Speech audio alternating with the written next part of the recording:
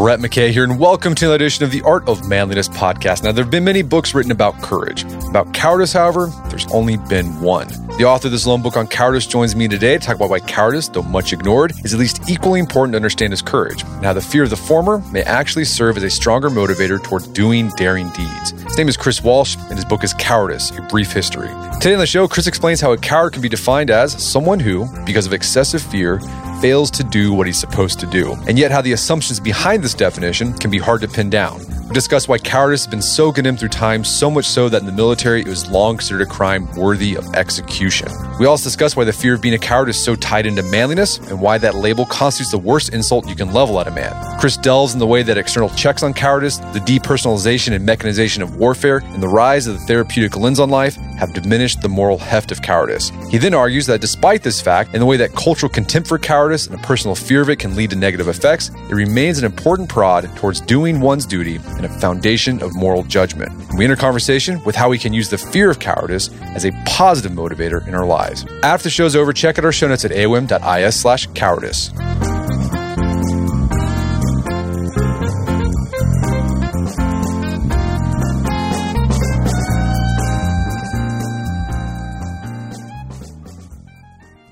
All right, Chris Walsh, welcome to the show. Thanks for having me. So you've got a book out called Cowardice, A Brief History. And you note in the beginning of the book that there haven't been any books written about cowardice. Why is that? And why did you feel like you needed to do a deep dive into the history of cowardice? Yeah, surprisingly, it is I think, an extraordinarily important idea, thing, phenomenon. And last I looked, my book was the only text on the subject in the Library of Congress catalog. And there's a long history of saying, let's not talk about cowardice, going back to Socrates, Dante, the man who cataloged human sin and baseness, spends very little time on cowards. In fact, he doesn't actually quite put them in hell. As Dante and Virgil get into the lobby of hell, Dante notices this sound and sees just hordes and hordes of ghosts, entities, people racing along, chasing a banner, and says, "Who are those people?" to Virgil. And Virgil says, "Well, those are the cowards. Those are the neutrals, the people who never participated truly in life." And then he says, "Let us not speak of them." And Kierkegaard, who maybe talked about cowardice more than any modern philosopher, also kind of makes short work of it and says that the very term, it's sort of evasive and it's so terrible that we try to talk about it, but we can't. And then when I was actually in the course of writing the dissertation that became the book, I got wind of a man named William Ian Miller, who had written a book about disgust, and he's written some really interesting books. And I wrote a review of his book, The Anatomy of Disgust, and then wrote and asked him, what's he working on now? And he said, Cowardice. And my heart fell, because there I was, a graduate student, and there he was, this eminent writer whom I very much admired, working on my topic. But then he wound up publishing a book called The Mystery of Courage. And in it, he said he tried to write a book about cowardice, but cowardice gave way. That's what it always does. And so in a way, I kind of backed into the topic. I started to write about courage and then found myself intrigued by the idea of cowardice. Finished the dissertation, abandoned it, ran away from it for 5 years, and then finally went back to it. Well, I think it's interesting. Like, philosophers, they've talked about cowardice, and we'll talk about how they defined it, but they don't want to talk about it. But as you make the case in the book, cowardice often looms larger in our psyche than courage. Yeah, and studies have shown, among soldiers, for example, and the kind of quintessential place, and the place that I spend the most time examining the phenomenon of cowardice is in the military context. And it's been often reported that soldiers worry much more about cowardice and about being thought cowardly than they aspire to be courageous or held up as a hero. And what ultimately motivates soldiers is that sort of fear, the fear of being cowardly and the shame that would go with it. Okay, I want to dig deep into that. Before we do, let's be Socratic and let's do some definitions. How have philosophers defined cowardice throughout the ages? In fuzzy ways, I kind of run through a couple of things in the book that relate to. So, for example, Aristotle talks about there being a kind of spectrum between excessive fear, which characterizes the coward, and excessive confidence, which characterizes somebody who's reckless. And in between, in that golden mean, is somebody who is proceeding courageously. And he talks about, but not kind of explicitly in the Nicomachean Ethics, as I recall, that the coward is failing to do something he's supposed to be doing. And that is an element of the definitions that actually the sort of standard military definition really makes crystal clear.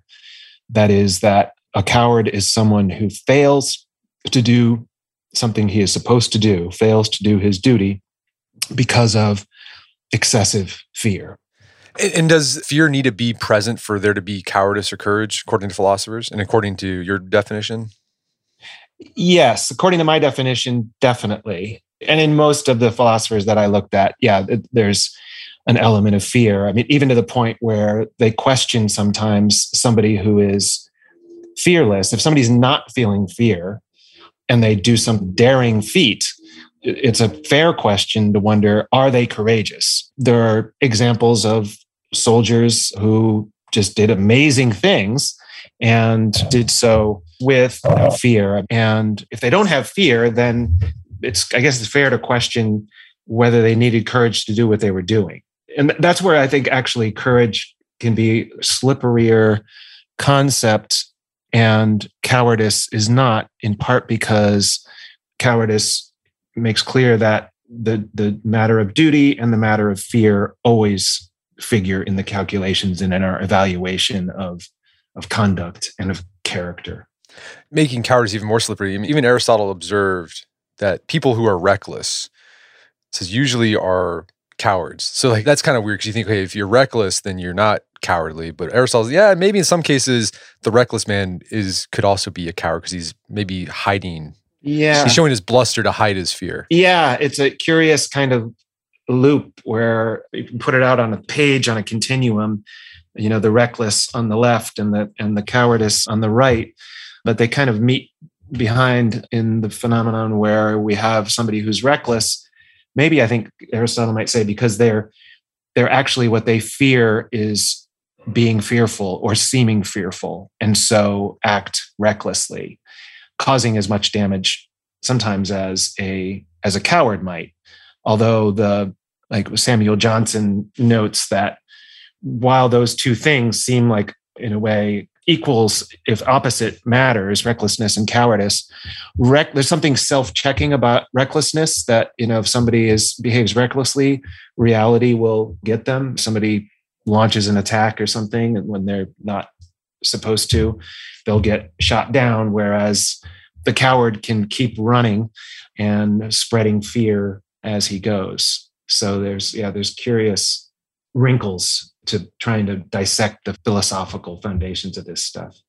And it's often very situational too, which makes it hard because for Aristotle's definition of cowardice, it depends on the circumstances in often cases. What's the psychological status of the person who we're labeling cowardly or courageous, right? Or what's the situation they're in?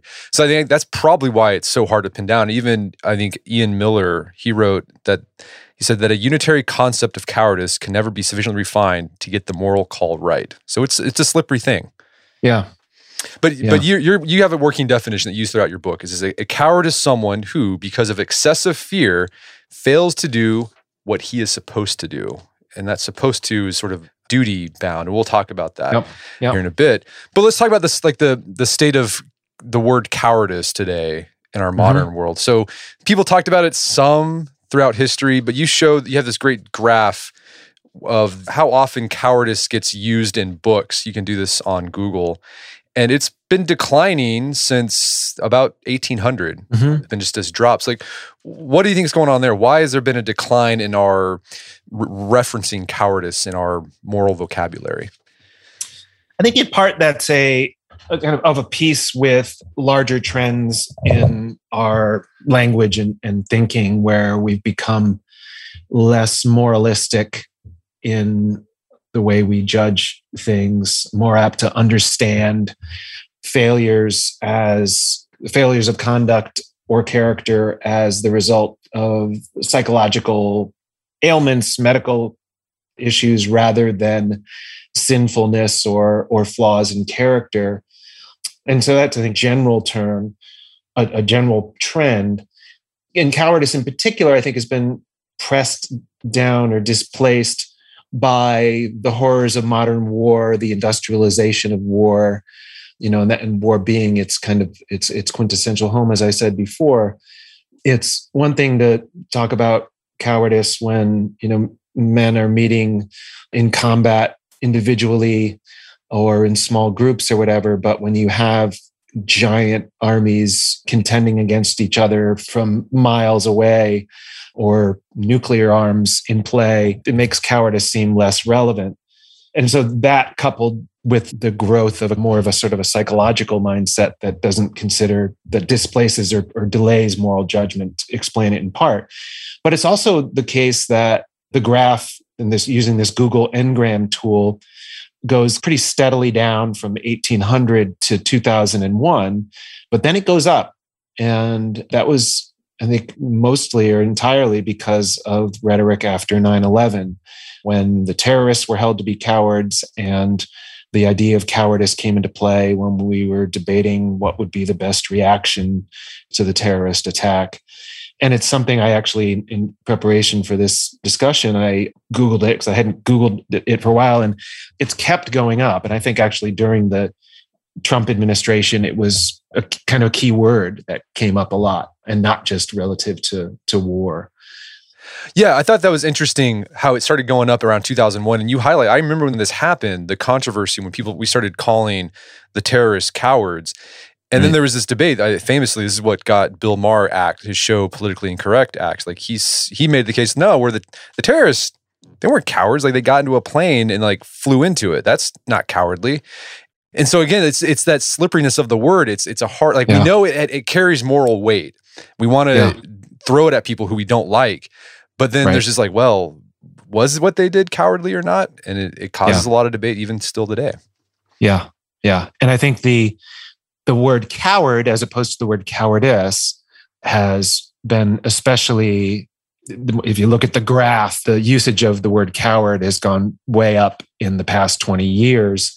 The word cowardice, not so much. And I think that's because the word coward is a great insult. It's, the Urban Dictionary defines it as the worst insult known to man. But cowardice, is this abstract concept. It's not so easy to throw around and requires some thinking, which I obviously think is worthwhile. Okay, so as you said in the book, you use military history to explore the cultural history of cowardice because that's where it's most salient and most visceral. Mm-hmm. And as you noted earlier, you note that if you look at letters from soldiers or speeches by military leaders, there was more of a concern for cowardice than there was for being courageous. Mm-hmm. So that is, soldiers would write home, especially in the Civil War, they write home to their family and say, I want to make sure that I'm not a coward. They didn't talk about, I want to be brave to bring glory. I don't want to shame my family by being a coward. So what's going on there? Why is it that this negative attribute seems more of a motivator to do things that you feel like you're supposed to do than this more positive courage? Like what is going on there? Yeah. And I think partly we can look at sort of the evolutionary history. I mean, George Washington actually gets at it. One of his first acts when he took over the Continental Army, and he came, and I actually use this as an epigraph for the book, but he comes to marshal the troops and he's faced with a couple of cases of cowardice, and he calls it, the worst thing that can afflict an army because the cowardice of a single officer may prove to be the destruction of the whole army. So there's just the danger of the coward and how much harm they can inflict on one's own side. That helps explain why it's so condemned.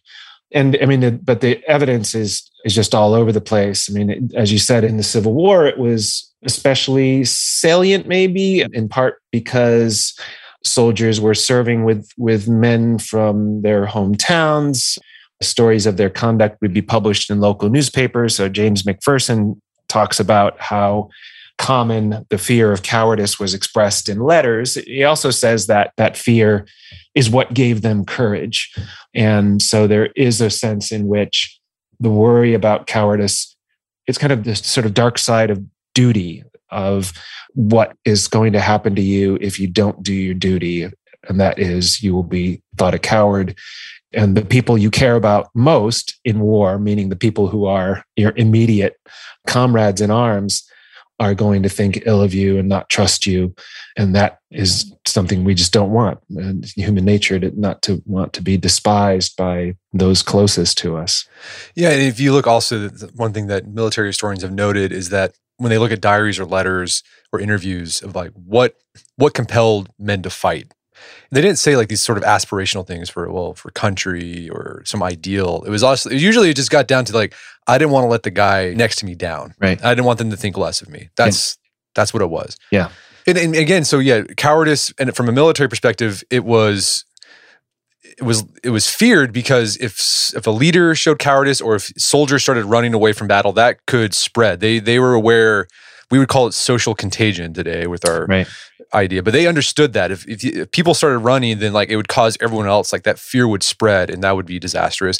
And so they really punished it hard. And since early human history and militaries, the punishment for cowardice has been harsh. Can you walk us through the history of military punishment for cowardice?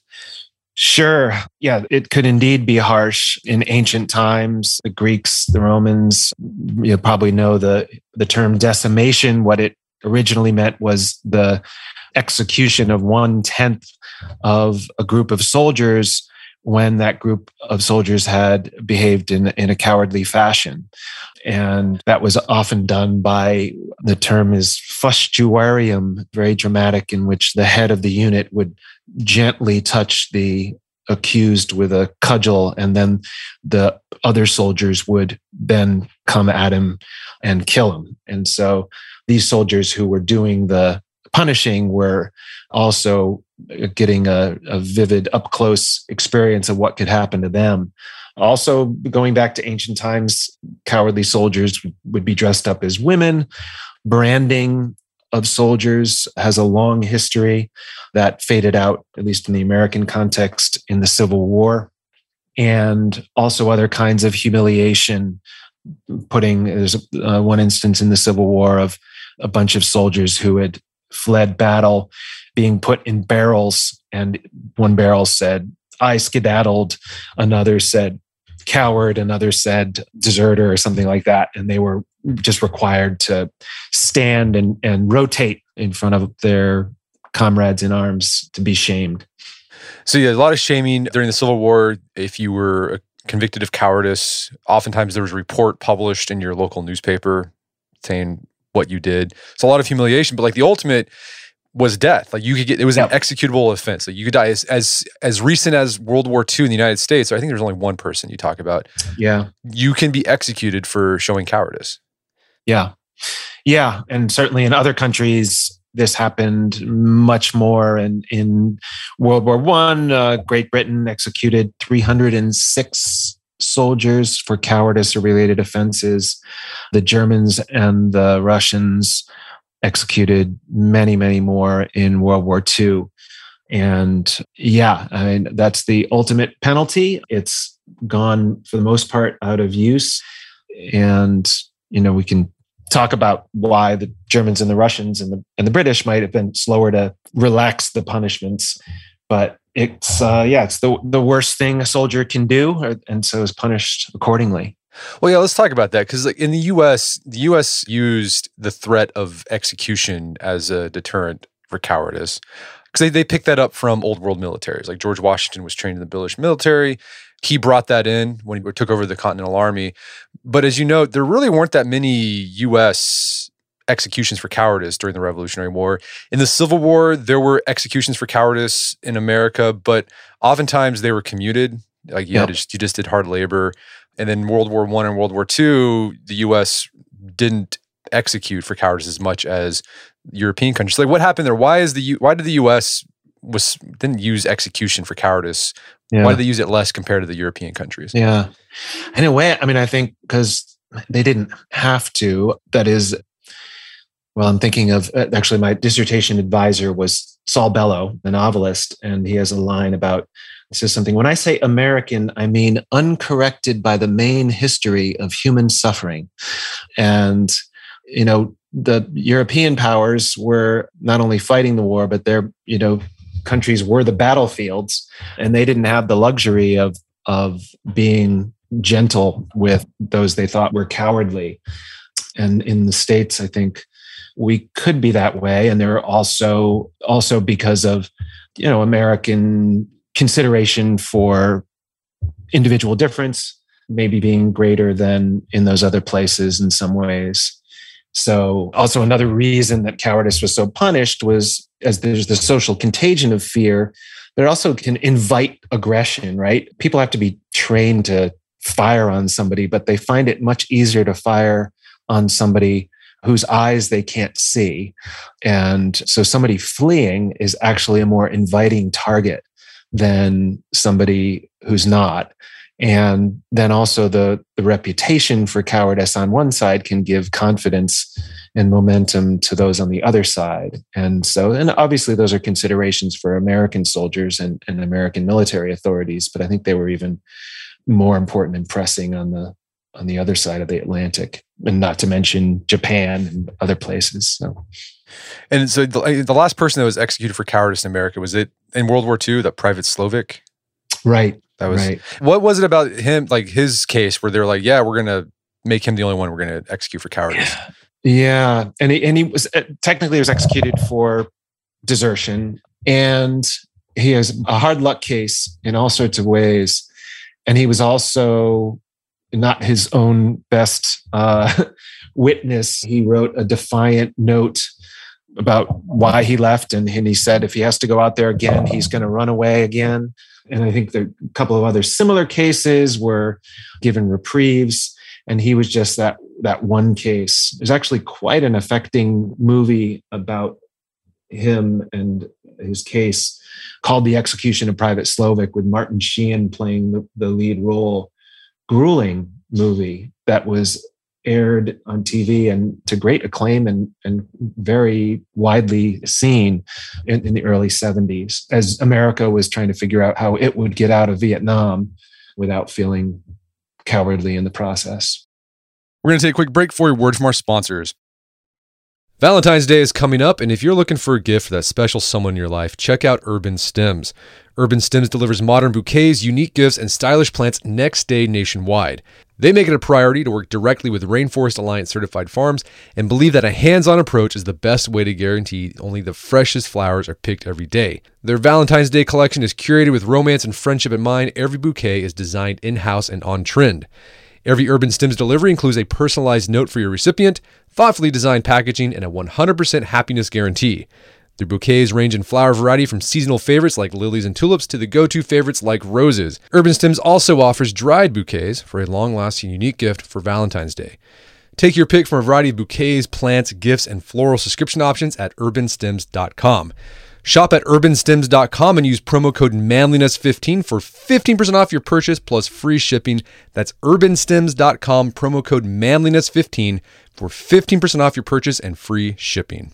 Are you ready to establish your online presence but not sure where to start? Look no further than Squarespace. Squarespace empowers the dreamers, makers, and doers of the world by providing the tools they need to bring their creative ideas to life. On Squarespace's dynamic all-in-one platform, you can build a website, claim a domain, sell online, and market your brand. Squarespace's products combine cutting-edge design and world-class engineering, making it easier than ever to establish your online presence. If you're intimidated by the idea of launching your ideas in the world, Squarespace's templates take out all the guesswork and make it seamless. And once you're out there, you can use Squarespace's analytics to gain powerful insights about your site. And if you ever have questions, Squarespace's 24/7 award-winning customer support is there to help you. I've used Squarespace over the years for one-off projects when I need to get a website up fast. Super easy, got it done in like 10 minutes. It's time to turn your dreams into reality. Head to squarespace.com/manliness for a free trial. And when you're ready to launch, use the offer code manliness to save 10% off your first purchase of a website or domain. That's squarespace.com/manliness and code manliness to save 10% off your first purchase of a website or domain. And now back to the show. let's talk about the idea of cowardice and courage in a military context. The most famous book that explores the complexity of courage and cowardice on the battlefield is a book, if you grew up in the United States, you probably read, I don't know, I think I was in 10th grade when I read this, The Red Badge of Courage by Stephen Crane. What insights about cowardice does Crane extract in that book? Yeah, I mean, it's an amazing book. And it actually, and it is the book that everybody said when I was telling me when I'm writing about cowardice. Oh, you're talking about Red Badge of Courage. Yep, right. I am. Although the book actually never quite mentions that word, but it makes eminently clear that there is this, what Crane calls this eternal debate going on in the youth, in Henry Fleming's mind. He was 17 years old or whatever when he joins, about whether he would run or whether he would prove to be someone of traditional courage. And then he gets his Red Badge of Courage, as you might remember, not in some heroic charge, but in the course of a kind of chaotic retreat where he's trying to talk to a fellow Union soldier who gets agitated with him and smacks him with his rifle butt on the head. But then he's got this kind of what in World War II would be called a $1 million wound. And then when he does charge the enemy later in the book, the depiction of his charge is it's almost identical to the depiction of when he's running away from the enemy. And so Crane kind of, when he was writing the book, he called it a psychological portrait of fear. And I think that's what the book does. It insists on holding at arm's length the traditional ways of judging and depicting battlefield behavior that glorified it, that evaluated it in moralistic terms. And Crane is kind of not having that. He holds all that stuff at a bit of a distance in the book, and we just kind of experience what this youth is experiencing and hoping for. Well, yeah, what's interesting too, when the kid makes the first retreat, he realizes that no one saw. Yeah. And so he starts doing, he's like, well, it wasn't cowardice. And I think what Crane was trying to get at there is that cowardice and courage, it's a very social virtue. Like it needs an audience for it to really hold moral weight. Yeah. He made his mistakes in the dark, I think, as he puts it. And so he was still a man. That's what he thinks about it. Yeah. And so if anything is that dependent on social perceptions, then how real is it? I think Crane wants us to consider. And he doesn't, I don't think he doesn't say cowardice doesn't exist, courage doesn't exist, but the traditional ways we think of it, and certainly the kind of naive ways that Henry Fleming ponders it, do very much get questioned in the book. And then he wrote actually a story called The Veteran, fast forwarding 30 years later, and we get Henry Fleming as a grandfather looking back and kind of making a joke about running away. And then actually, if I'm remembering correctly, heroically going into a barn to save some animals and dying in the process. And Crane was certainly celebrating that act, even as his grandson was scandalized by the grandfathers, by Henry's making light of a traditional notion of cowardice. He's kind of a proto-Ernest Hemingway. Ernest Hemingway got cynical about cowardice. It's like, maybe it's not really a thing. It's just words. Yeah. Yeah. One of those abstract words that means nothing. I'm sure you talked about that when you talked about honor. Right. Yeah. Well, Shakespeare even talked about that. Sure. What is honor? The word. So you mentioned the character in Red Badge of Courage, when he discovered that no one saw him running away, he's like, I'm still a man. This brings me to my next question. Courage and cowardice is inherently tied up with manliness and unmanliness. Why is that? What's going on there? Yeah, that's a great question. And I mean, I kind of start that inquiry by just thinking about the evolutionary picture again, and why we might be naturally inclined to condemn fearfulness and failures of, born of fearfulness in men more than in women.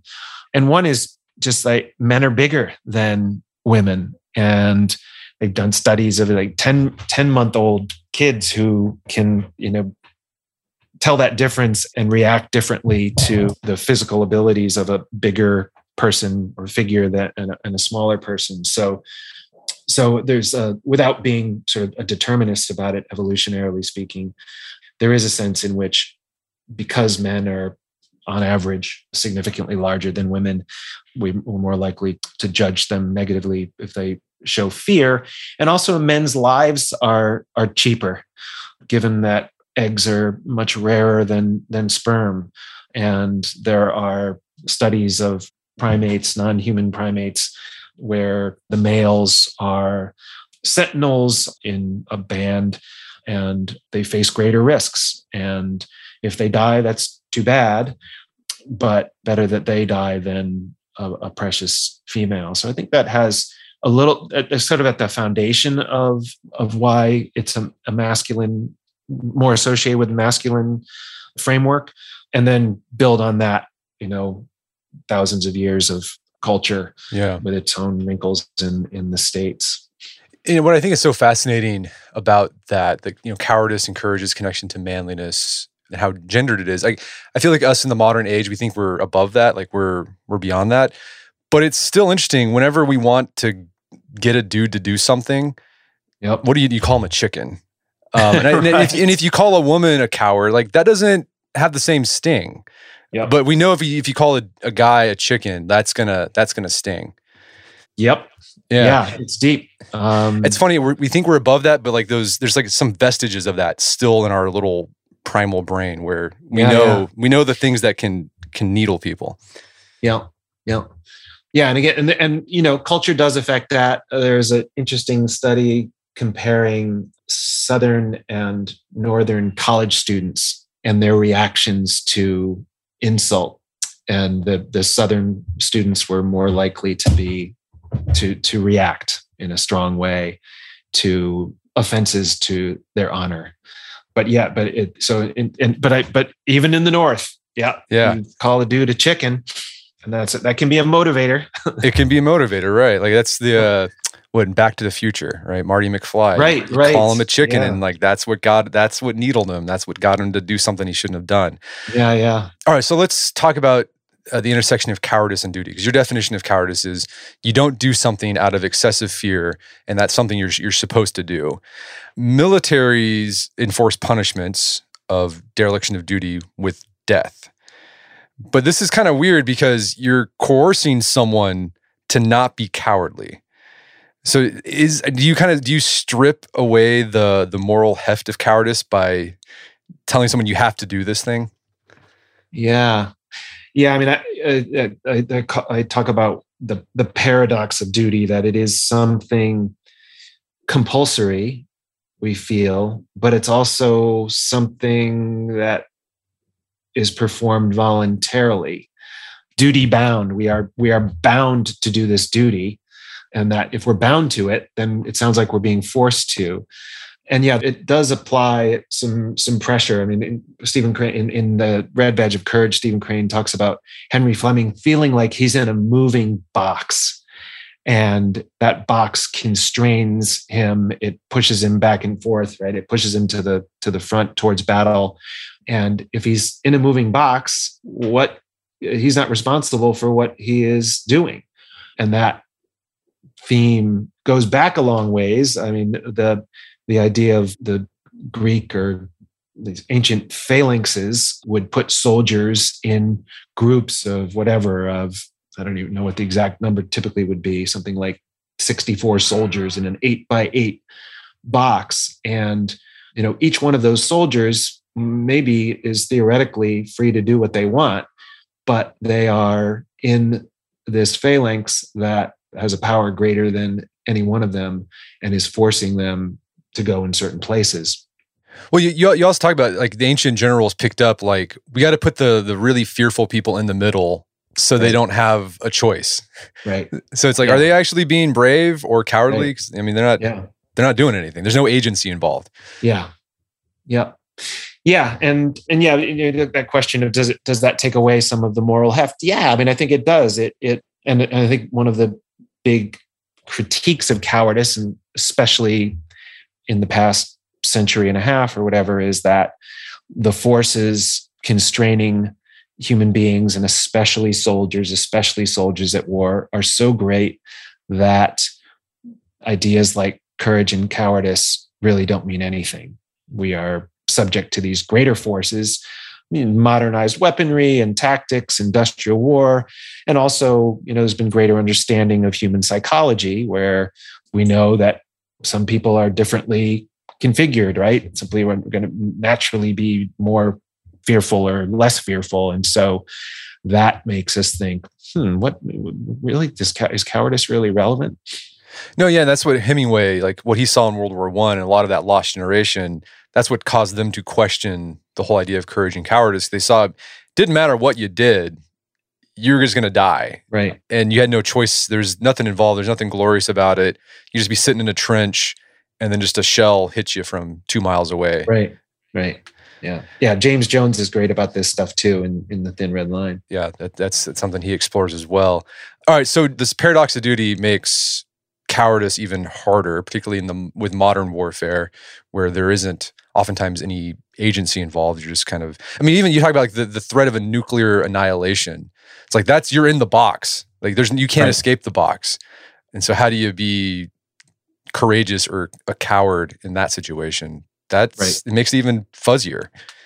So another argument you make, sort of the decline in our talk about cowardice. So the changing ways of warfare made cowardice a little fuzzy to talk about. It was sort of harder to convict someone for cowardice when they might not have had a choice. There wasn't any moral action or agency or going on.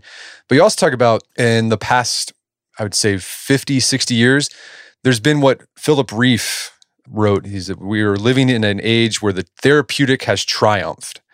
How has the triumph of the therapeutic taken some of the moral heft out of cowardice and courage? Yeah.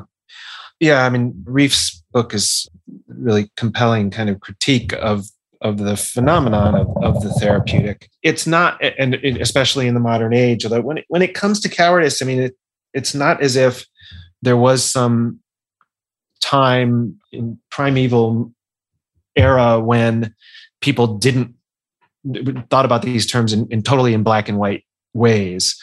The Iliad, the Old Testament, Aristotle, they all acknowledged that different men especially were differently constituted.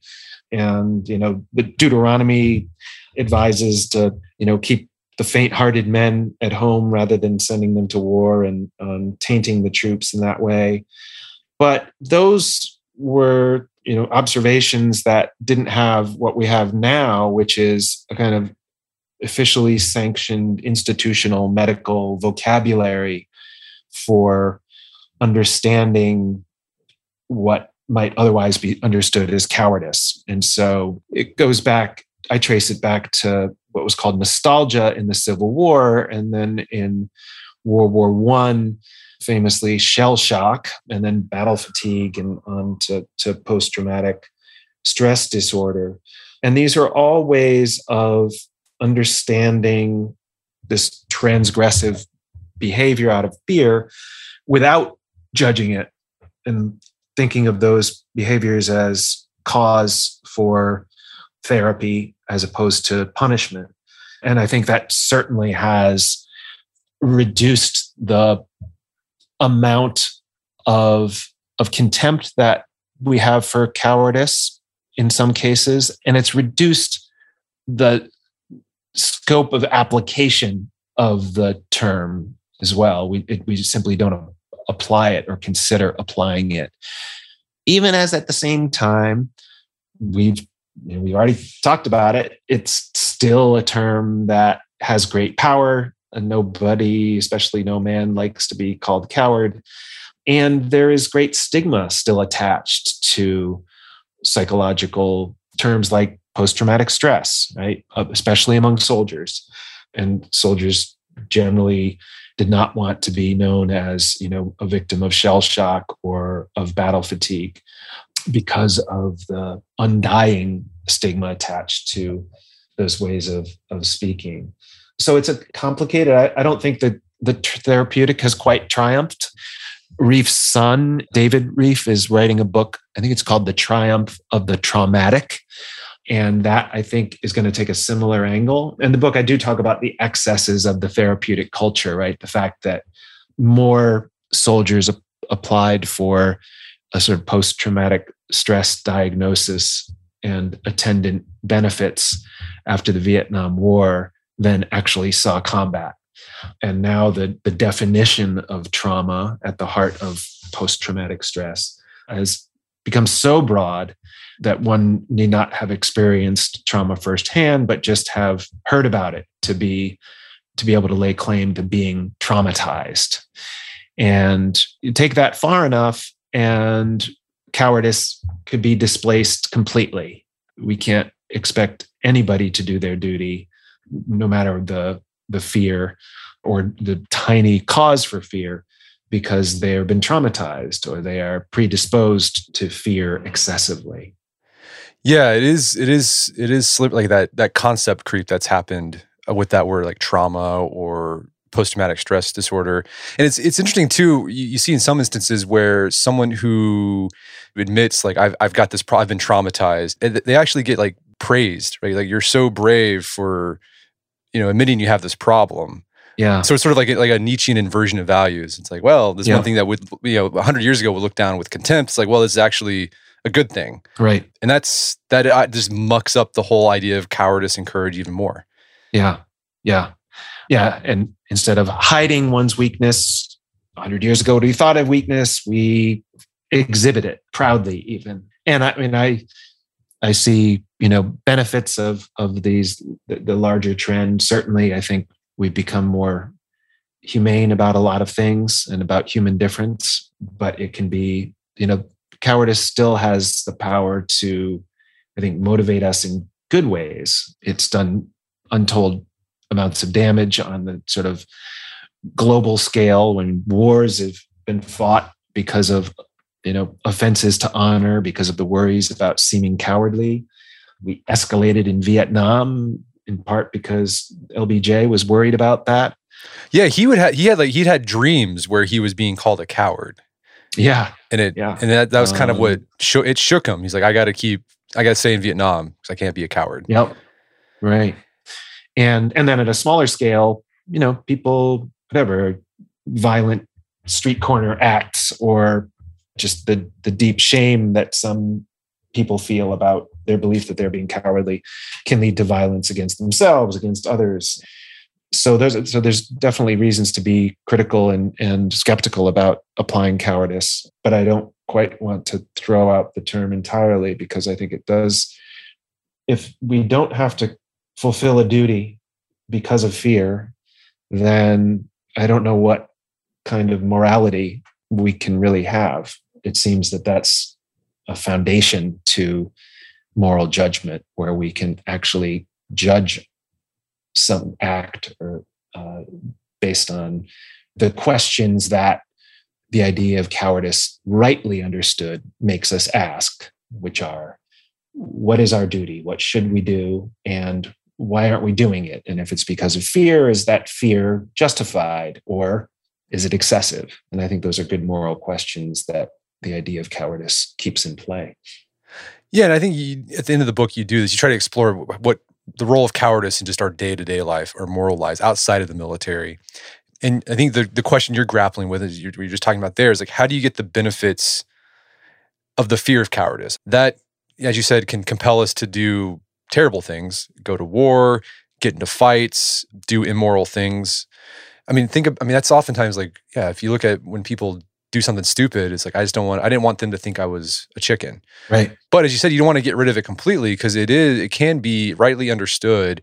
It can be used as a motivator to do good. So have you figured out how to get the benefits of the fear of cowardice without the downsides? I think part of it is just entirely not using the term coward about other people or about yourself, in part because it sheds far more heat than light. It's a great insult, but insult really doesn't do much good, I don't think, in the world. But if we contemplate the concept of cowardice and think about those questions that we've just been talking about, that the concept of cowardice pushes us to ask, given that it's focused on duty and fear. Okay, what is our duty? The Google Ngram for duty goes down from 1800 to the present day as well, like cowardice. And so I think it's something that we can usefully think about more than we do.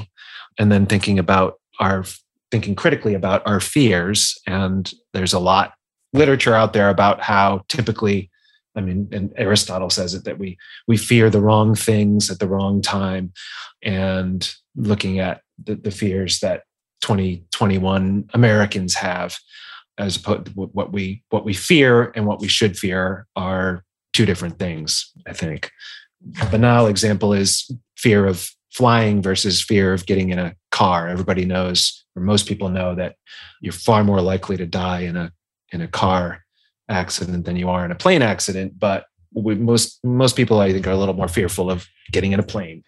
No, and I think you make this great case. I like that. I thought was useful was when you explore why you didn't do something, whether it was you didn't quit your job, right, and go after another job that you thought would be better, or you do something morally gray and questionable. Oftentimes we come up with reasons it would be too hard, or it would cause problems, or it would financially hurt my family. You suggest maybe you're just being maybe you're acting cowardly, and use that as a brace, kind of sort of a gut check. Yeah. For yourself. Yeah. Instead of relying on those, sort of self-justifications, maybe say, well, maybe I was being cowardly, and what can I do to change that? Yeah. Yeah. And then, and partly given what we were talking about, the social nature of this phenomenon of cowardice, and for that matter of courage, the next move would be often to put yourself in a kind of phalanx where you can use the power of your comrades to help get you where you want to go, right? If your fears aren't going to disappear, but soldiers, by banding together, can do things that they wouldn't otherwise do, be more courageous or less cowardly, thanks to the bracing company of others. And that's my kind of self-help pitch for using cowardice to help get you where you think you should go. Even Dante had Virgil the entire time he was in purgatory. Right. And Virgil was pretty much there telling him, don't be afraid, don't be a coward. He says, I like how you end this in the book, talking about how Dante saw the inscription over the gates of hell, abandon all hope, ye who enter here. And he hesitates.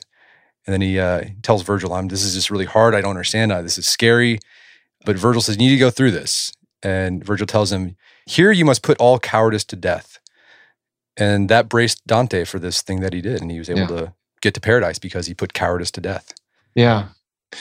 Yeah. And that's his spiritual journey. And I think it applies in other realms of life as well, in love and friendship, asking those questions and of yourself. What should I do? Why am I afraid of doing it? It can be a useful thing. Well, Chris, this has been a great conversation. Where can people go to learn more about the book and your work? One of the things I'm especially cowardly about is social media. I think that's brave. I'm going to... So I don't have much of a presence online, but I'm glad to respond to emails. I'm at Boston University at cwalsh@bu.edu, CWALSH at bu.edu. And I've written about cowardice in sort of international affairs for the magazine Foreign Affairs, and about cowardice in academia for the Times Higher Education, and a few other things that people might be interested in looking at. And I'd be glad to hear from anybody. Fantastic. Well, Chris Walsh, thanks for your time. It's been a pleasure. Thank you, Brett. Really appreciate it. My guest today was Chris Walsh. He's the author of the book Cowardice, A Brief History. It's available on Amazon.com and bookstores everywhere. Make sure to check out our show notes at aom.is/cowardice, where you can find links to resources where you can delve deeper into this topic.